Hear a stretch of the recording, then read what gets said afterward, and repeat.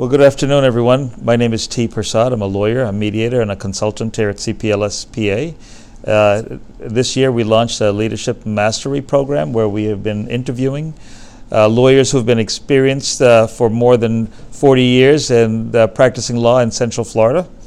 Our first guest was Leon Handley, and we've had the opportunity to sit with him and talk to him about his life experiences and his experiences as a lawyer as he moved through the professional life cycle of the profession of being a lawyer. Our second guest we have the privilege of talking to today is Charles B. Tiffany. Mr. Tiffany sitting to my left. Mr. Tiffany was born in Johnson City, New York in 1944. Moved to Florida in 1960, graduated from high school in 1962, and graduated from Daytona Beach Community College in 1964, then went on to Florida State University where he earned his bachelor's degree in 1965. After graduating from college, Mr. Tiffany enlisted in the military and served as a bombardier navigator in the Navy from 1965 to 1969. He was deployed to Vietnam, Thailand, Africa, and Europe. After ETSing from the military, he enrolled at the University of Florida Law School and in 1972 graduated and has been practicing law in Central Florida since then. His first stint of practicing law was as an assistant state attorney with the State Attorney's Office for the Ninth Judicial Circuit in Central Florida. Mr. Tiffany, thank you for coming in today. Pleasure, I appreciate it. So the reason why we started this program was pretty simple. We wanted to try to capture the experiences and the relevant portions of a lawyer's professional life cycle from people who have actually gone through the process of becoming a lawyer and going through each of the developmental stages of the professional life cycle of lawyers. So that younger lawyers can get some insight as to what it takes to actually become not only competent, but also become a significant contributor to the legal profession. So we appreciate you taking the time to come in and talk to us about that today. Before we jump into it, I'd like you to tell us a little about yourself, other than what we just went over. I've spent a long time in my life learning that it's not what's in your driveway that's really important, but it's what's in your heart. I mean, you can't, maybe that's why when they put a valve in my heart, I realize I'm glad they're not sticking a Chevrolet in there, but I've learned that that's the only thing that really matters, and that anything you do as a lawyer that sullies that is just disgraceful. And I've always tried to be the kind of lawyer that doesn't have to back up to the bank drive-in window to make money. Right. And of course I never wanted to make money, and I was a great success at not doing that, so I should have been, but I made some money, but I never, be candid with you, I would have paid the people I represented just to be able to represent them. And that's true, and I talk to this to people, and people think I'm crazy when I tell them. But there is no greater thrill in this world. I mean, I don't care what it is. No greater thrill in the world than standing up before powerful groups and the government and saying, see this poor devil here? Before you get through him, you gotta get through me. What kind of job do you have that you can say that, you know? I mean, I'm gonna run a hedge fund. Well, that's good. You gonna take it with you? Anyway, and that's the only sermon I'm gonna give today. Oh, well, no, I appreciate that. Well, leading up until you became a lawyer, what life experiences that you have that you thought had a meaningful impact on your on your practice when you started practicing law? Most important time a lawyer ever has with his client is the first 30 seconds.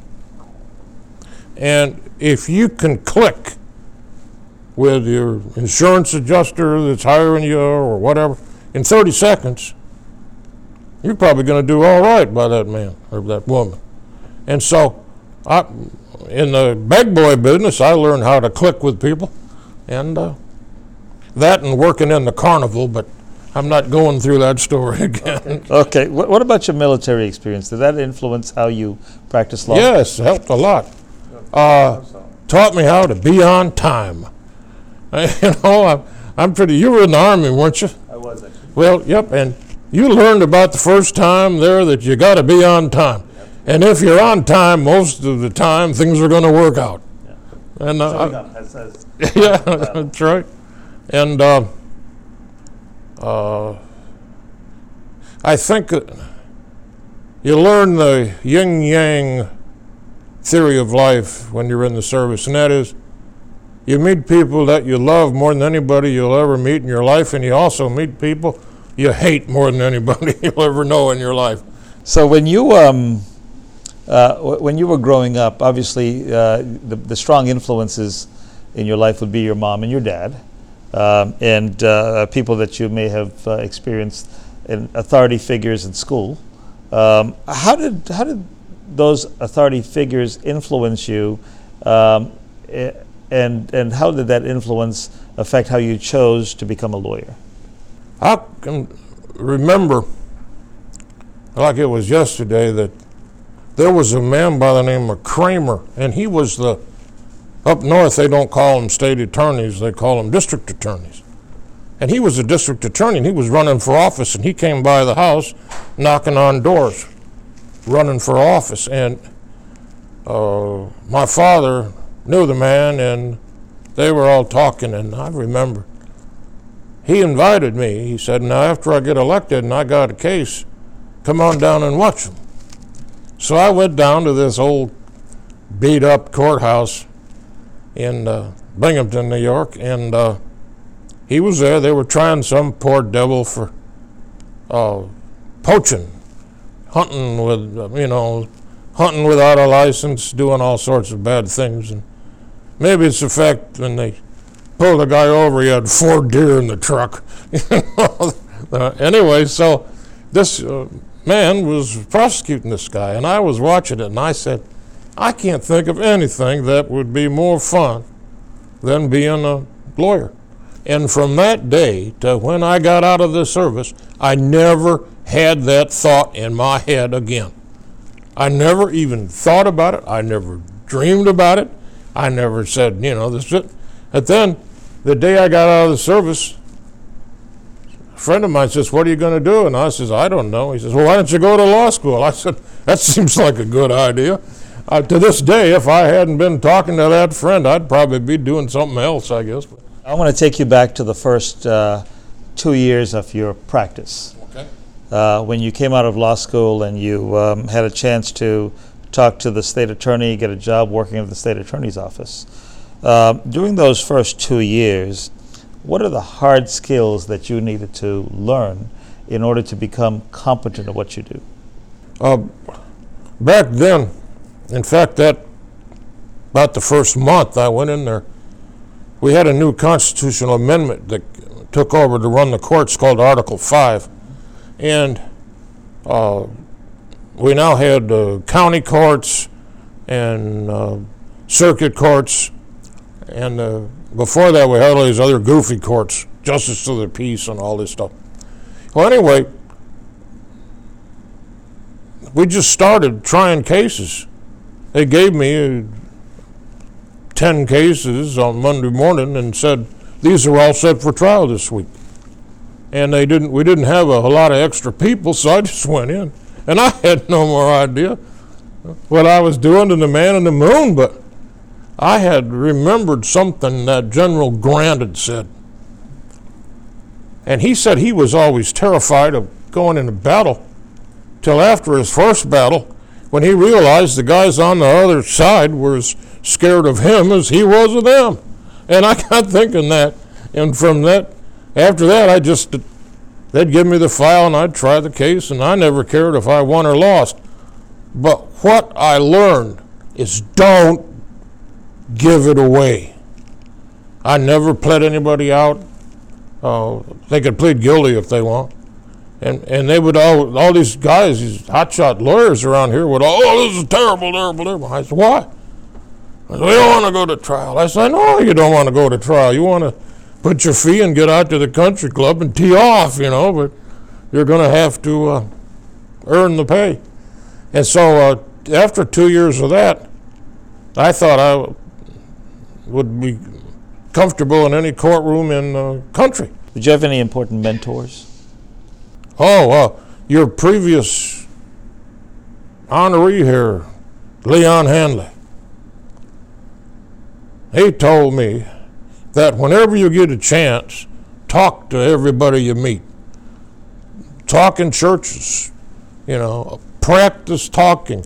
Because I'll never forget him saying this, when you're talking to people, they're talking to you. And you learn how to listen.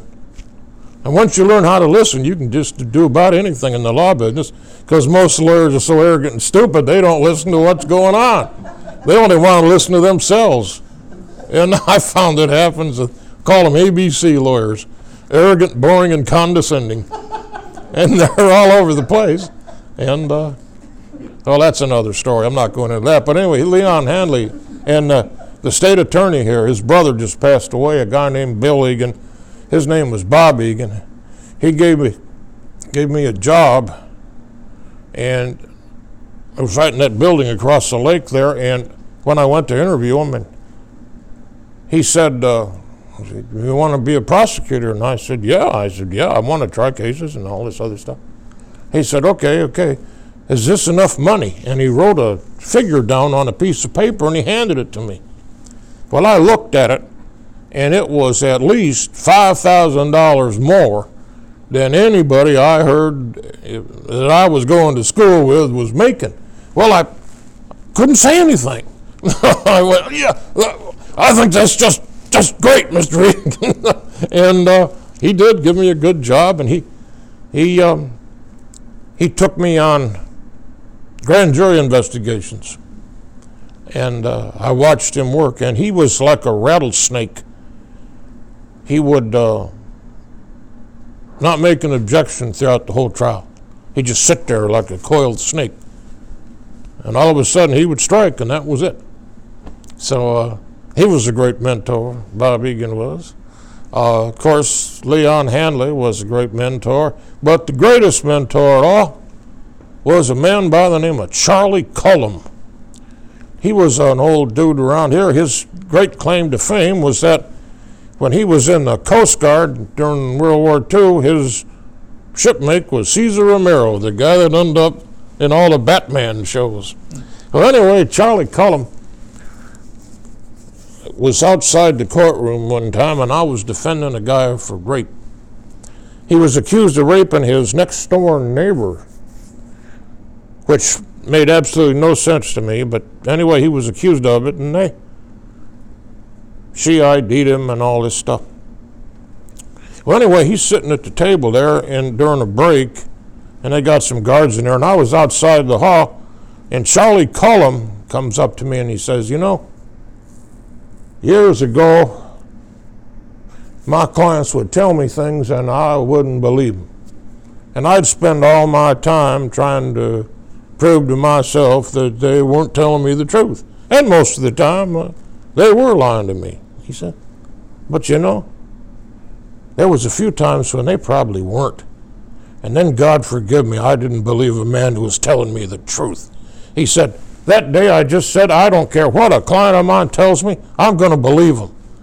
Because if he wants to lie to me and make things worse, well, that's his business. But if he's telling me the truth, I can make a better lawyer. And I had never forgot that advice from Charlie Cullum. He was a great mentor. How did you escape that being a problem or a habitual problem that impacted your practice or impacted your personal life? There's something you learn as a lawyer. Is that when you walk out of one door of your life and you go to some other place, you do what you have to do in that place.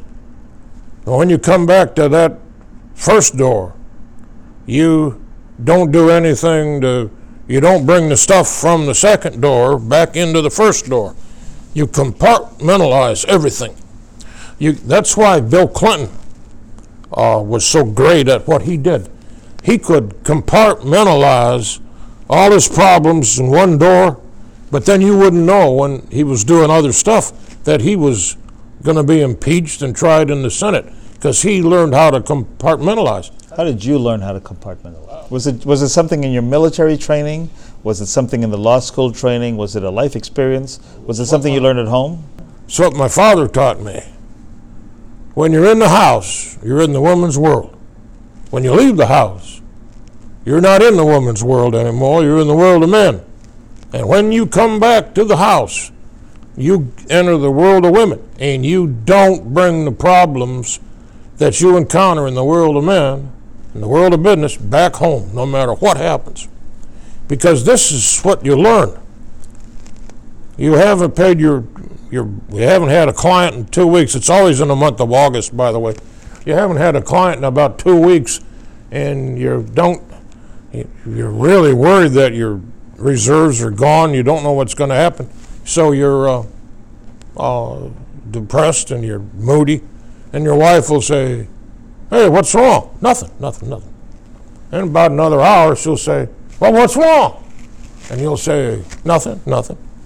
Then about an hour later, she'll say, "Come on, I'm your wife. We've been married 25 years. I can handle it. Tell me what's wrong." And I said, "I don't know. I haven't had a new client in 2 weeks, and if something doesn't turn around, I'm going to have to go to the bank and tamp our savings to keep going." And she says, "I told you not to leave the state attorney's office." What advice do you have for younger lawyers who actually experience that type of stress and have to deal with those issues and are sometimes tempted to turn to alcohol or drugs in order to self-medicate? I tell them, and I told them just about every one of them, join every club you can. Because first of all, it'll give you a place to go where you'll be thinking about it, and it'll take your mind off stuff. Join something like the Toastmasters, where you have to practice speaking in front of groups, but you'll also be forced to compartmentalize your world even more. And you'll find the more people you associate with, that they're in as much trouble as you are. And once you realize we're all in the same boat, see, that's the thing that most people don't realize. We're all in the same damn boat, and one thing's for sure, when the water's coming over the side, figuring out who's the captain doesn't really matter that much, And so I try to teach people to, if you're having a lot of stress and things are bothering you, don't expect it to get better. Take your mind off it. And the only way to take your mind off it is to join groups, get involved with politics, do all sorts of things. But don't sit around the house, because you'll go right to the bar. What kind of needs did you have during this first 10 years of your practice that you felt that could have been met a little better than they were? I never had anybody backing me up. So I would be, like in the morning, I may have had a case in Bartow. Well, I'd drive down there, then I'd be back, and then I'd have something in another place, and I had nobody to back me up. I did have a good answering service, and she managed to keep track of me. She did. I remember telling her how much I appreciated she didn't. She says, "Well, I'm never going to do it again." And I says, "Why is that?" And she just said, "I just hit the pick 5." I'm in a good mood, and I'm quitting this job. I'm not going to be calling you at 3 o'clock in the morning anymore. But once I had started making enough money and advancing my practice, I had the best thing a lawyer can ever have. I had a private investigator that worked just for me.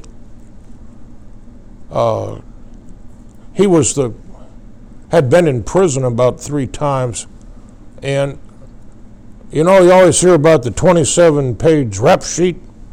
Well, his was longer than that. It was one time they made the sheriff's office post a bond before they'd send the guy's rap sheet down from Washington, D.C. His name was Terry Burris, and he was the smartest human being I ever knew. But he liked to do things that weren't good for him or anybody else. But having him at my back really helped me. He was the only person I was ever afraid to misspeak around. Yeah. Like, remember in Beckett when he said, when the king said, "Won't somebody rid me of this meddlesome clerk?" And they went and killed Beckett. Well, I was always afraid if I said something to Terry about, "Gee, I don't like that guy. I wish something bad would happen to him." Well, it would, so I had to watch that. But after him, I had a couple others. But then I had a man named Bo Lacey, who was, if you can imagine what a man that's 5'8" and weighs 300 pounds and used to be a deep sea diver and could sit around and drink a bottle of Scotch whiskey down and fill a crossword puzzle out in ink. That was my last investigator, Bo Lacey. He just passed away. But a man needs you got to have a running mate. You got to have somebody behind you to back you up. What about mentorship?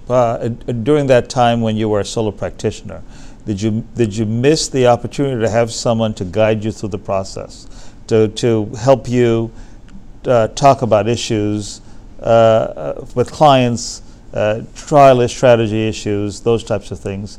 Did you miss that sense of community that you get with a bigger firm? Well, the problem is this. You have to assume this all-knowing, all-powerful man behind the curtain, Oz type of persona. You don't want people to know you need help from anybody. So when you talk to younger lawyers today, and they feel that they have to be that wizard behind the curtain, and they have to put on this persona, they have to fake it until you make it, and continue to fake it until you make it. What advice do you have for them about that and swallowing their pride and actually seeking out the help they need? Can I steal that? Fake it until you make it? Yes, you I like that line. Let me see. Modern lawyers aren't what I call lawyers. It's all changed. What do you mean by that?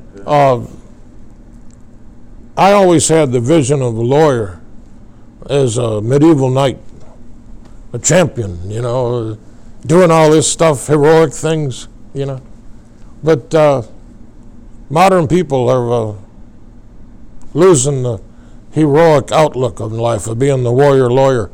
It's like Joseph Campbell's book about the hero through time, or the hero's story. So you think modern lawyers they're doing this as an occupation more so than a profession?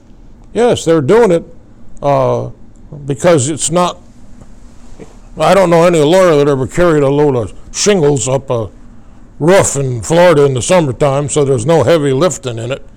And if you're halfway intelligent, you can make a decent living. Although the modern change in the personal injury world has made a lot of guys actually have to do something to get by. Used to be, being a lawyer was like stealing money.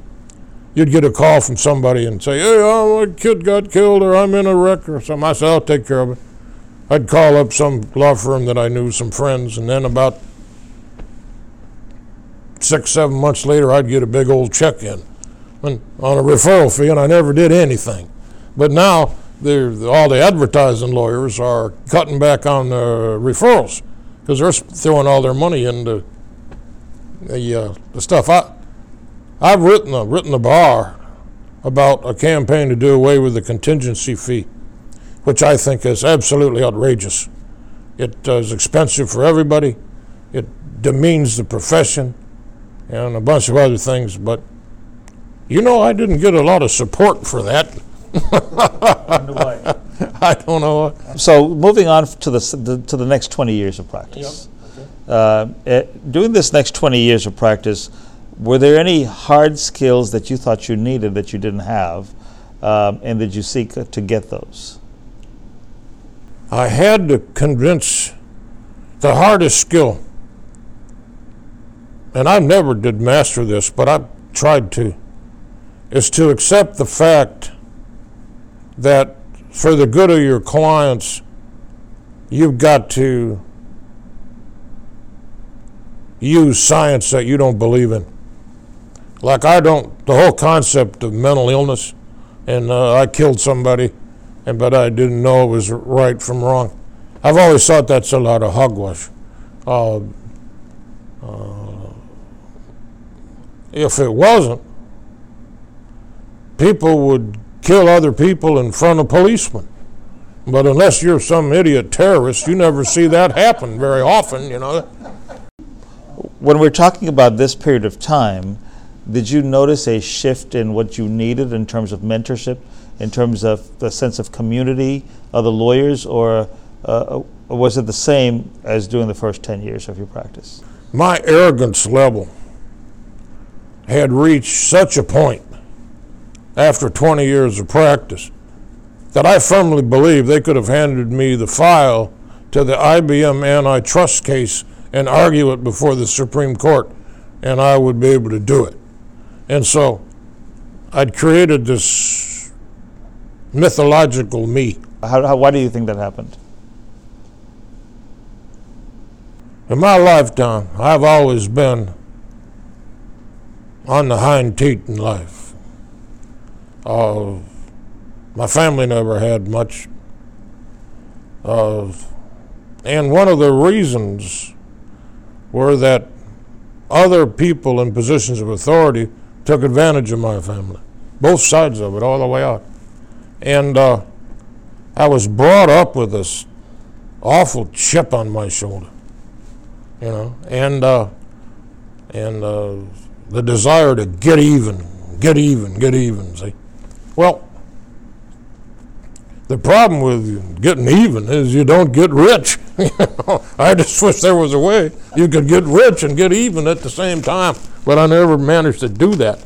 So I had to, by now my arrogance had reached such a point that I thought I was invincible. And so I didn't even think about it. Everybody else was wrong but me.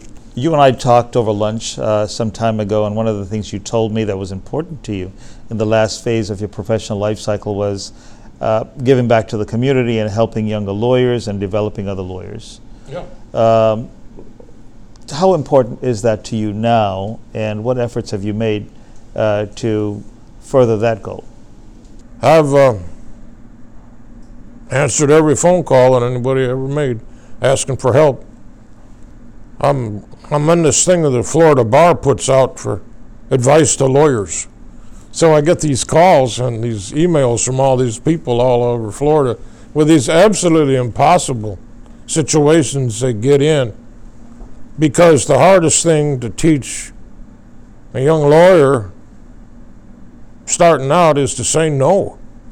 Say no to clients. You can't take every case. You got to say no. And when you get in situations that you get in, you got to get out. So I've been trying to teach young folks how to keep from getting in the tar baby that just drags you down and ruins you and guts you, because most of the people that you get involved with wouldn't throw water on you if you were on fire.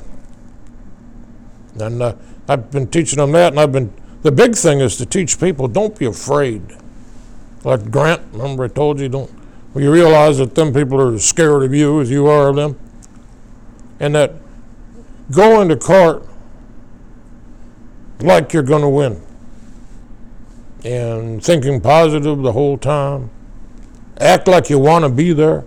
I want to ask you 3 questions, as if I'm a new lawyer or a 10-year lawyer or a 20-year lawyer, and I want you to tell me what you would want me to know in order for me to succeed for that phase of my professional life cycle. Okay.